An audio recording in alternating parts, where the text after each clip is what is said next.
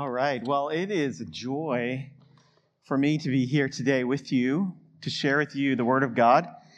Sometimes it takes differences, not understanding one another, and even being a little bit irritated by or bored with each other, to remind us that the church is a family and not a club. At its best, this family dynamic of the local church functions as God's fertile soil for growing us beyond mere tolerance towards true expressions of unity and love. Scott Sauls wrote those words in his book, Jesus Outside the Lines. And we're stepping out today of Pastor Aaron's Acts series, not to talk about something completely different at all. And in many ways, we're actually talking about the church. We're continuing on. We're just taking a little diversion for a moment here this week to examine the next in 4 values that Heritage Grace has been built upon. They're rooted in Scripture. They're not just kind of coming out of anywhere. That the leadership here believes is absolutely vital for a healthy church. These values are rooted in the Bible. And so the first value was talked about just a month ago. Josiah led us in what does it mean to be gospel-driven. And so today I want to teach and preach on the second value of Heritage Grace, being relational, okay? The importance of relationships. What does it mean to be unified in relationships, okay? If you were to read the website, the value states this. It says, we cultivate relationships as the foundation for community building, gospel proclamation, discipleship, and accountability. So lofty goals. Those are the goals that are expected to come out of actually relationships of the people in this room. Not to intimidate you or anything, but that's what's expected of your relationships in this room to be for what this church is going to be healthy and built upon.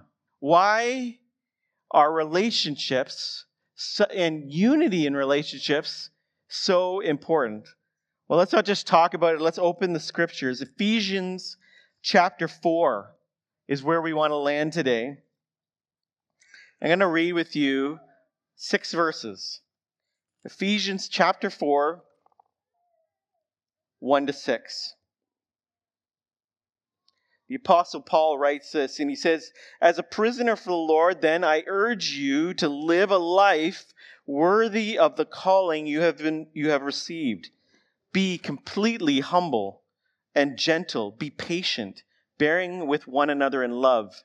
Make every effort to keep the unity of the Spirit through the bond of peace. There is one body and one Spirit, just as you were called to one hope when you were called. One Lord, one faith, one baptism, one God and Father of all, who is over all and through all and in all. This is the word of God to us.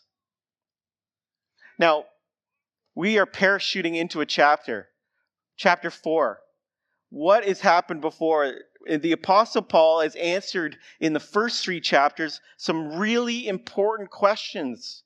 In chapter 1, he answers the question, when he writes to the church in Ephesus, he answers the question, why worship?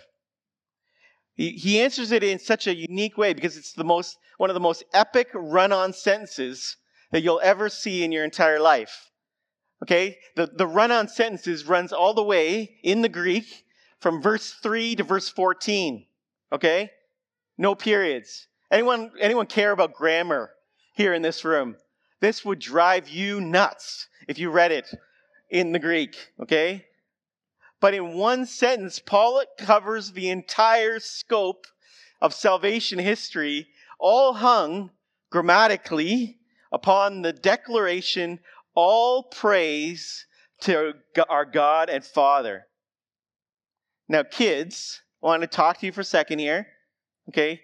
Your teacher may not love this, okay, if you go to school and everything, but you can use this as the reason for why you're struggling with run-on sentences in your life, with periods, okay? You can just say, I'm just following the Bible, okay? That's what I want you to do, let's say this week. You're just following the Bible, okay?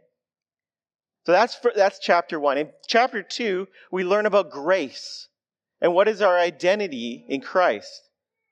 And chapter 3, Paul answers the question on why the church, in theologically at a head level, is such a big deal.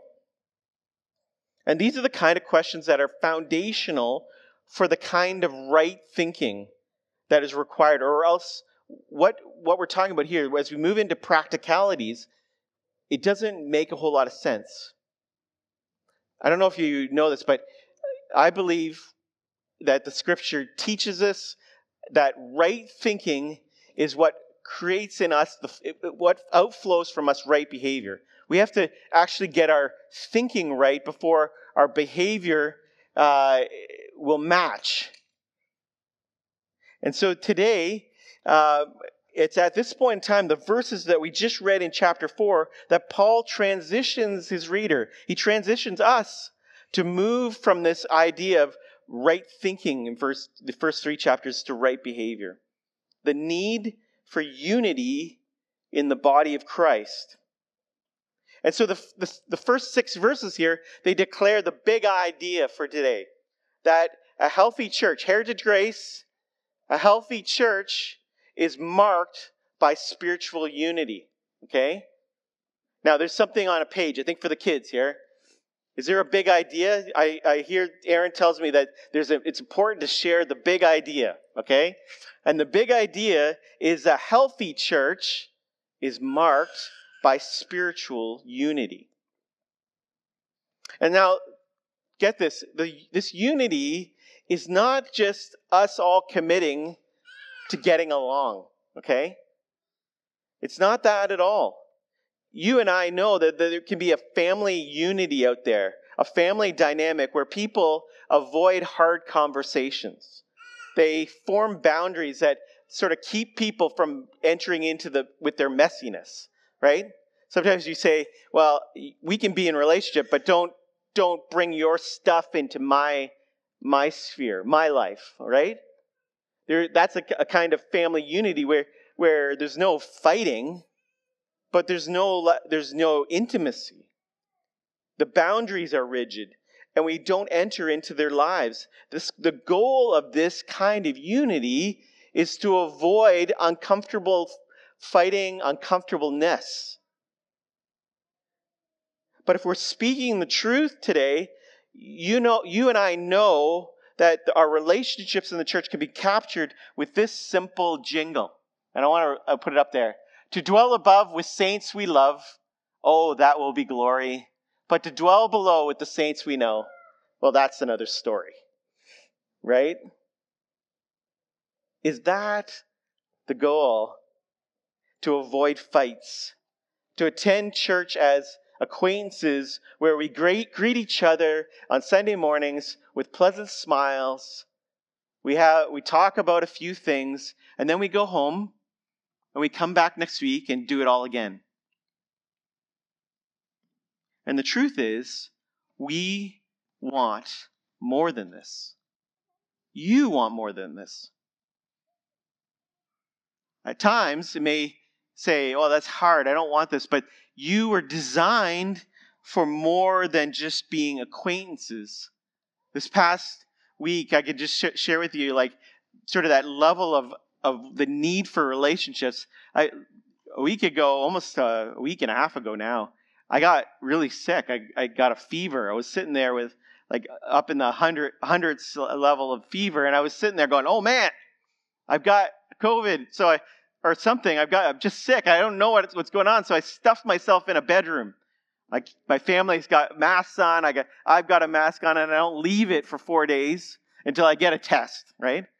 But by the 4th day, I'm practically pacing because I haven't talked to anyone other than maybe texting or something like that. I haven't talked to anyone in 4 days.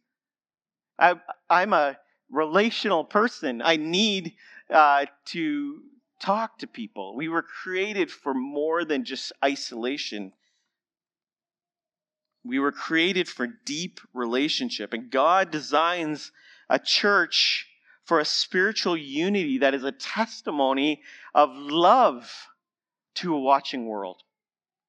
How can I be sure of this? Why can I say that statement so dogmatically?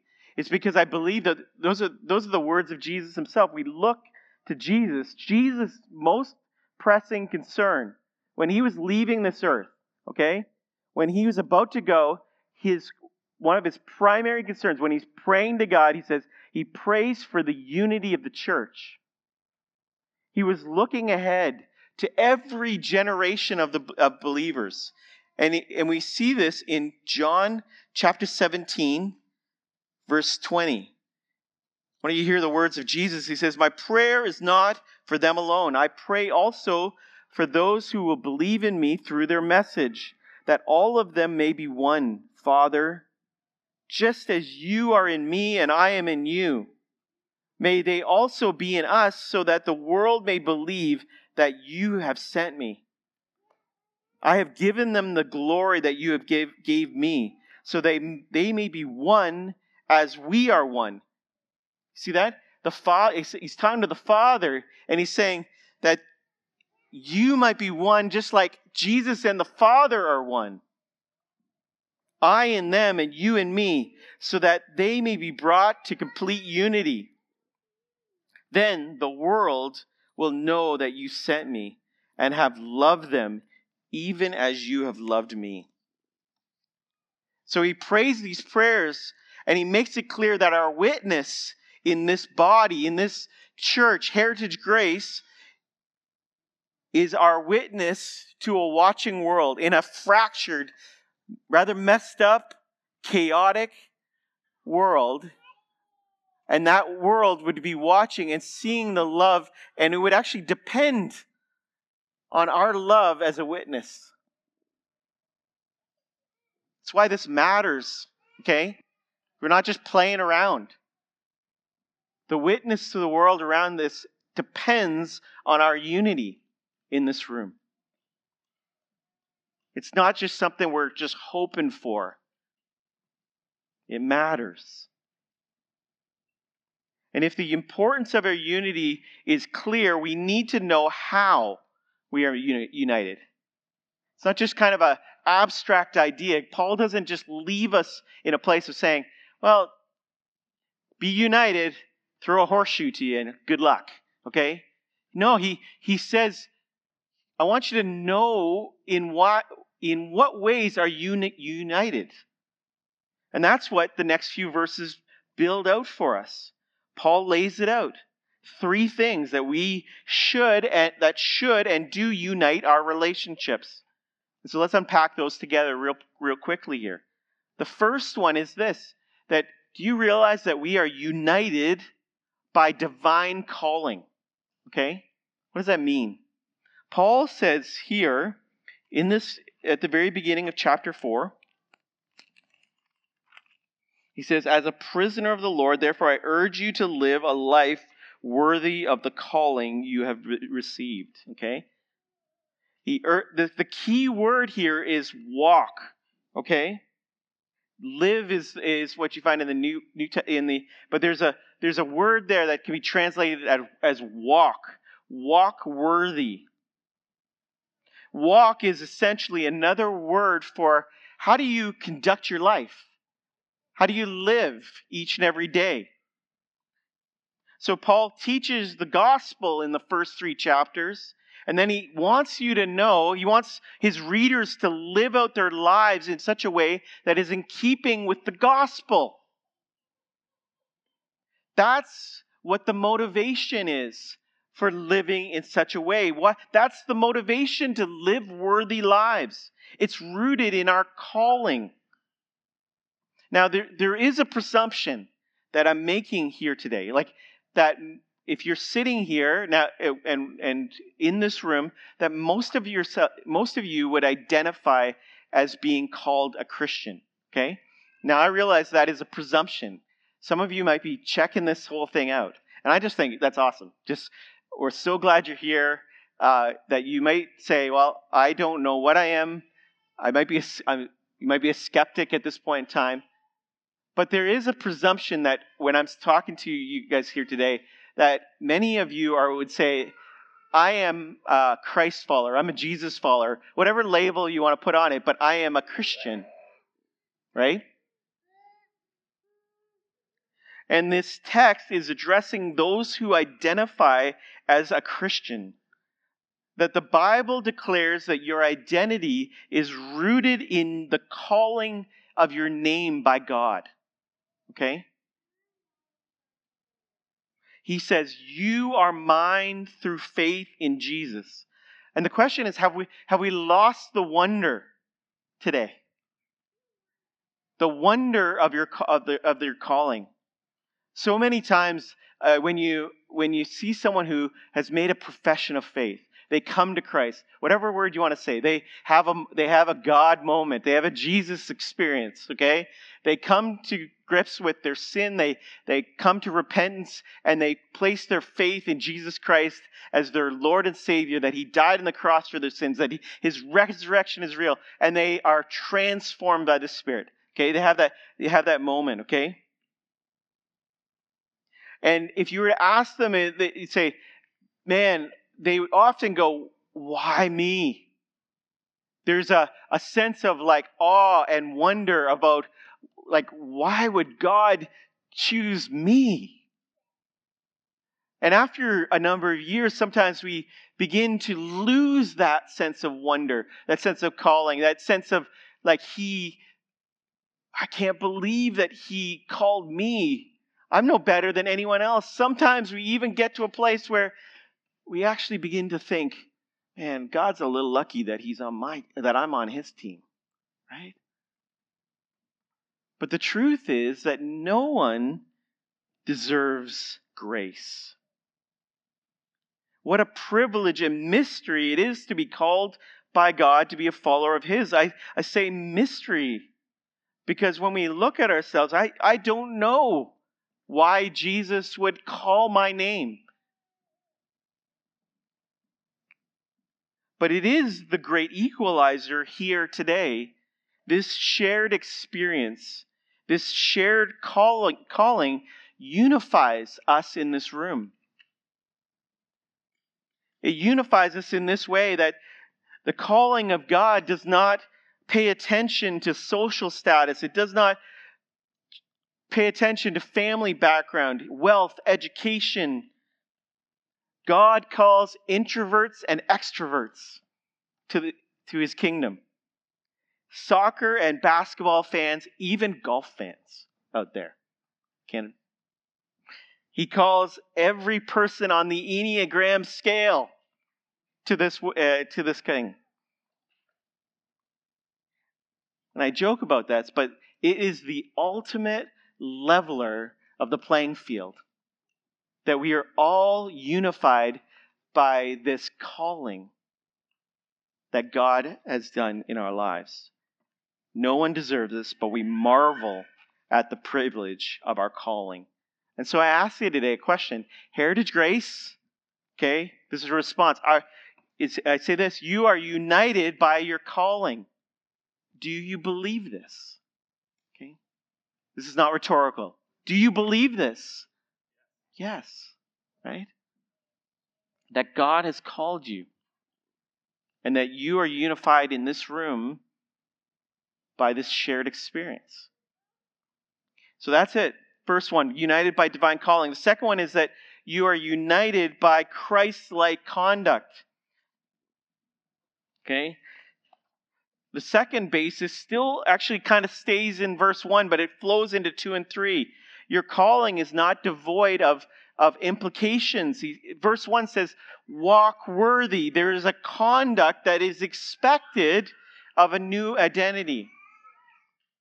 Now there's a story, and I have no way of knowing this is true or not, but it's a good story, and I think it works for my illustration. So I'm just going to go with it this morning, okay? But there's a story, because fact-checking Alexander the Great is really difficult in these days. But there's a story that Alexander the Great once met a man of disreputable character. And his name was Alexander as well. But his life was lousy, okay? So Alexander the Great looks at him and says, either change your way of life or change your name. Okay? Because he didn't want to share the name Alexander with them.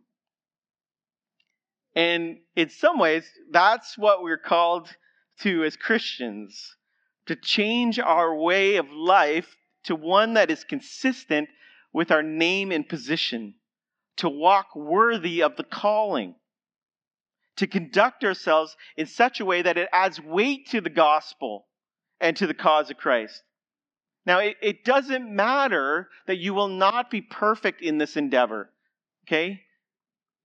There is no way to perfectly walk worthy with our sin nature, with all that we are facing. But have we resigned ourselves to some mediocre expectation of maturing and growing, of actually becoming more like Christ? And the good news is that God doesn't just leave walking worthy in fuzzy sort of impracticalities. In verses 2 and 3, we begin to see what our conduct should look like. It's marked by character traits. I was reading one commentary this week, and the author actually called them graces, essential for relationships to thrive and to be influenced by, and are influenced by our understanding of the gospel. So we want to look at these just really briefly together. First off, Paul says, be completely humble. Your conduct should be marked with humility. Now, if you get the gospel at all, that your righteousness is like a filthy rag to God. Okay? Not my words. Okay? Bible words. Your righteousness. All the good things you do, they're like filthy rags. Okay? And God purchased you back from the dead. That God even had to, in some ways, drag you to himself. You weren't the most willing person to come to him. Okay? Now, if you understand that, you'll get that we should be humble when you look at others who are struggling with sin or seem resistant to the gospel, right? It builds out humility in our lives that we are not, we shouldn't have feelings of superiority or self-righteousness. We need humility in our lives. That's what our conduct should look like. And then he goes on and he says, and gentleness, patience, bearing with one another in love.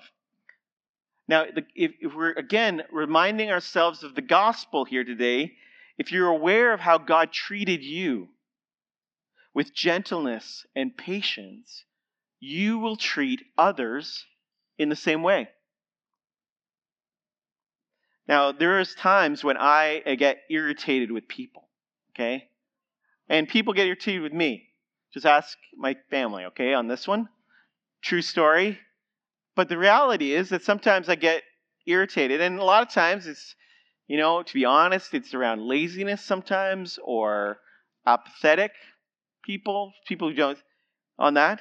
And I think sometimes I get really irritated. And I think, I wonder how God sees me when I'm apathetic to even opening his word. When I'm harsh with or impatient with others. Now, when I do this, it's a clear demonstration that I'm not in touch anymore with how patient and gentle God had to be and has to be with each one of us. And that's not me here trying to point a finger at you to shame you here today. I'm trying to look into my own heart and be honest here with you because the Word of God calls each of us to recognize that there are times in our lives, even as Christians, when we forget the gospel. It's not that we haven't responded to the gospel, that's not we're saved, but we forget the gospel implications and the depth of his grace to us. And that leads us to the end of verse 3, where Paul tells us to make every effort to maintain the unity of the Spirit through the bond of peace. Now, this verse, it jumped out to me because it reminded me about the very nature of peace itself today. The unity that we're called to, there's a human responsibility to maintain it. It's like so many times the mystery of scriptures. There's like a human side to what we're supposed to do. But so many times God is the only one who can do this. And this is the very nature of peace. We have a human responsibility to maintain peace, but there's a unity that can only be achieved through the Holy Spirit's power and presence. That's why it's called the unity of the Spirit. It's not unity of the church. It's not just a good unity. It's the unity of the Spirit. And so the truth is that the unity and love of Christians for one another is a natural, organic response created by the gospel. So if HGC, Heritage Grace, if you get the gospel, you will be infinitely more united. Okay? You cannot help it. If you start there, you will be united. It's only when we start to forget the gospel that we begin to tear apart or fray at the edges. We begin to neglect our relations with others, and we neglect the body, and unity begins to break down. So Heritage Grace, you've been united by your calling, and you're also united by the conduct that you're called to out of it. Do you believe this? Yes. Good. There we go.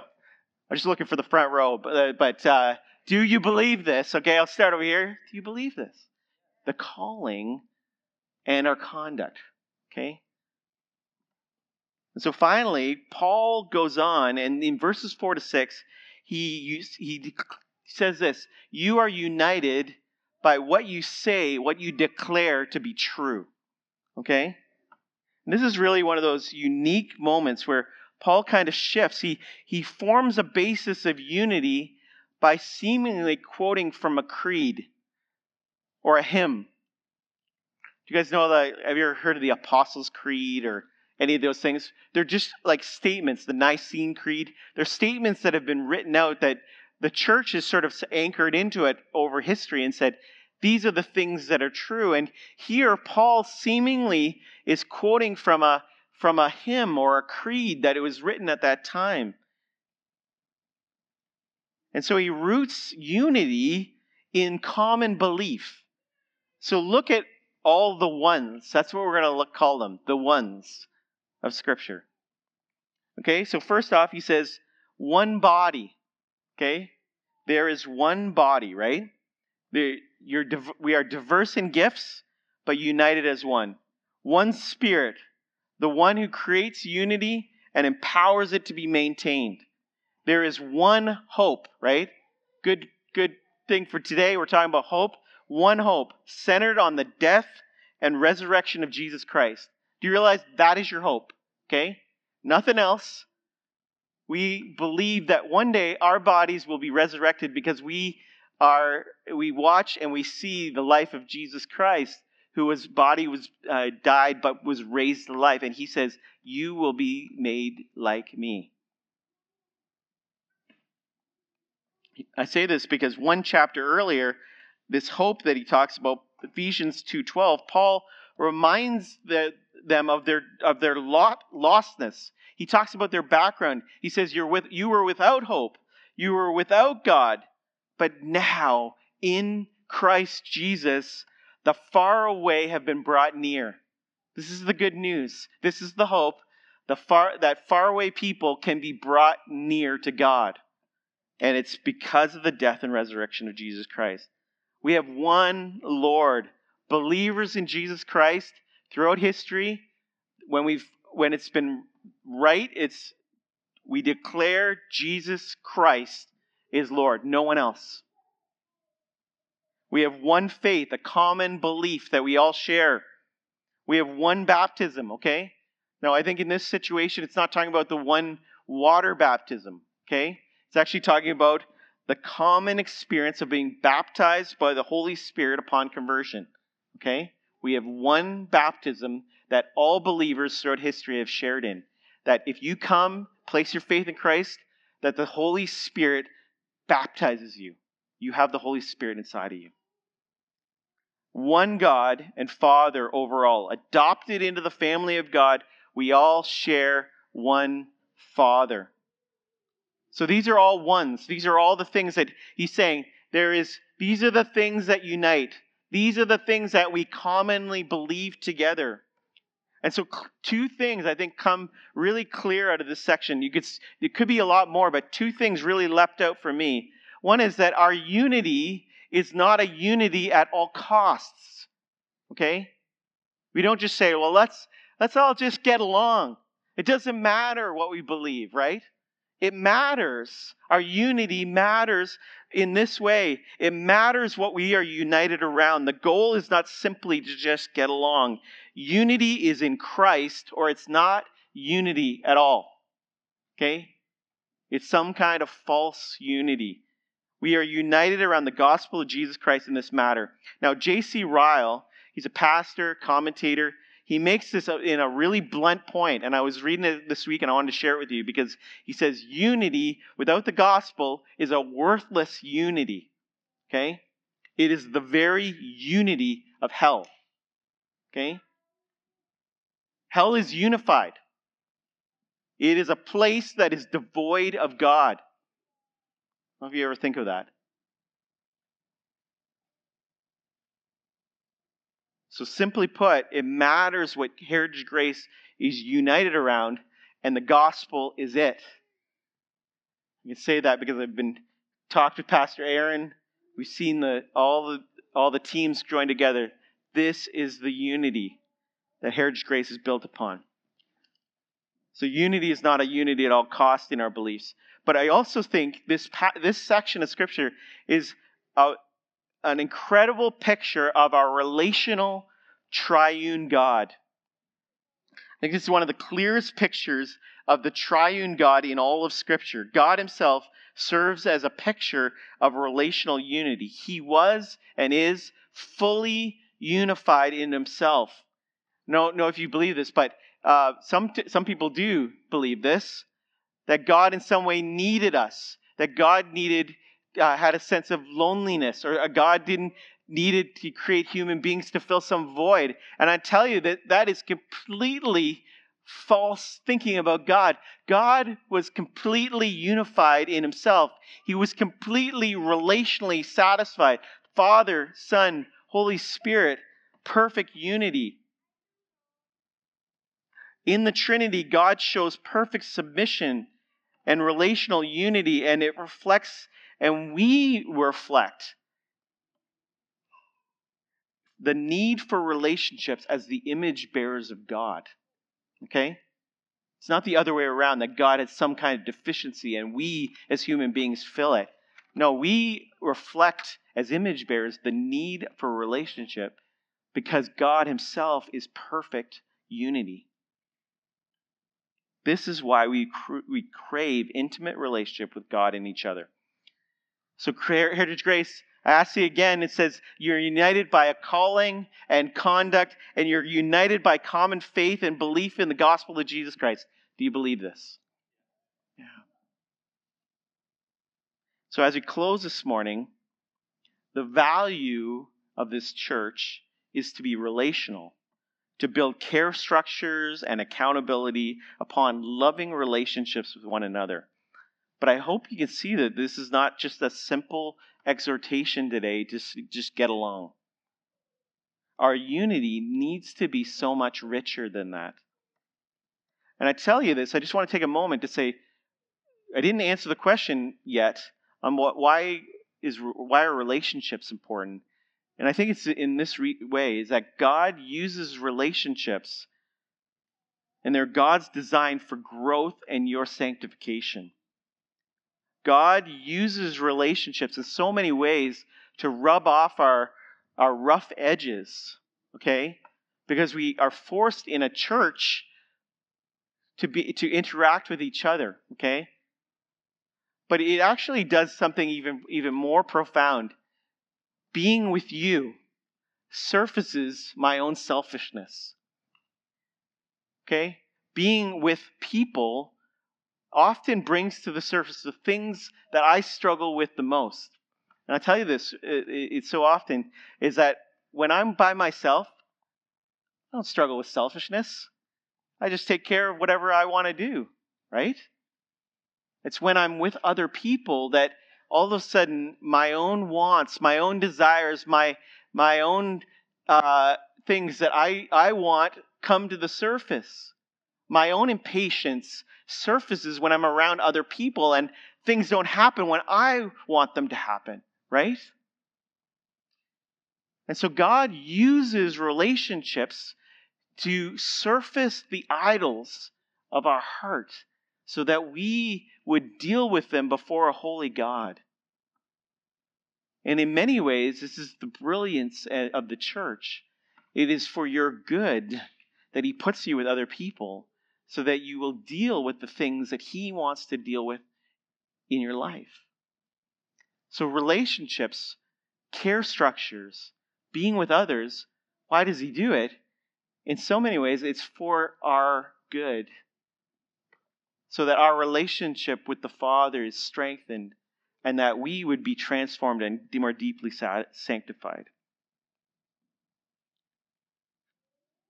Friends, I don't exhort you to simply be united to each other this morning. I say to you, be united to Christ first.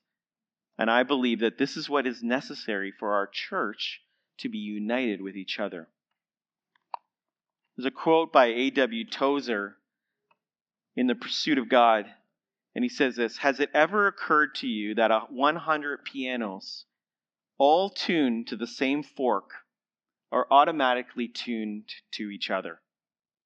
They are of one accord by being tuned, not to each other, but to another standard to which each one must be individually bow. So 100 worshipers meeting together, each one looking away to Christ, are in heart nearer to each other than they could possibly be were they to become unity conscious and turn their eyes away from God to strive for closer fellowship. So may our goal today be Christ, and we will experience the beautiful unity that comes from pursuing Him. Let's pray. Father, we thank You today for Your word. It is the most amazing transformational thing that You could ever provide for us. Lord, as we read Your word today, I ask for Your Holy Spirit to do the work of conviction, encouragement. Only You know what people need in their hearts today as they hear the word of God. And so I ask today that Your Holy Spirit would have freedom in this place to speak words of life and even hard things to us so that we might change. Lord, we thank You today for the church and how this church in particular, and I want to pray for my brothers and sisters today that they would seek You first and that their unity would be formed around the gospel. And I believe if they do this and we do this, we will see a greater unity than could ever be accomplished through attempting to just get along. And Lord, we know that Your purpose for this unity is to be a testimony to the watching world. And so may this church be a witness, be a testimony through its love for one another.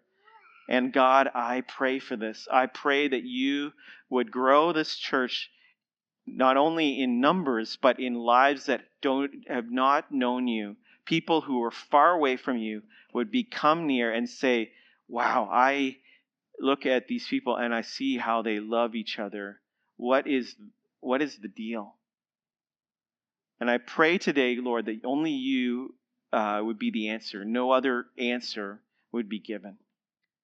And so we thank You, Lord, and we love You. And we say this from our lips. In Jesus' mighty name we pray. Amen.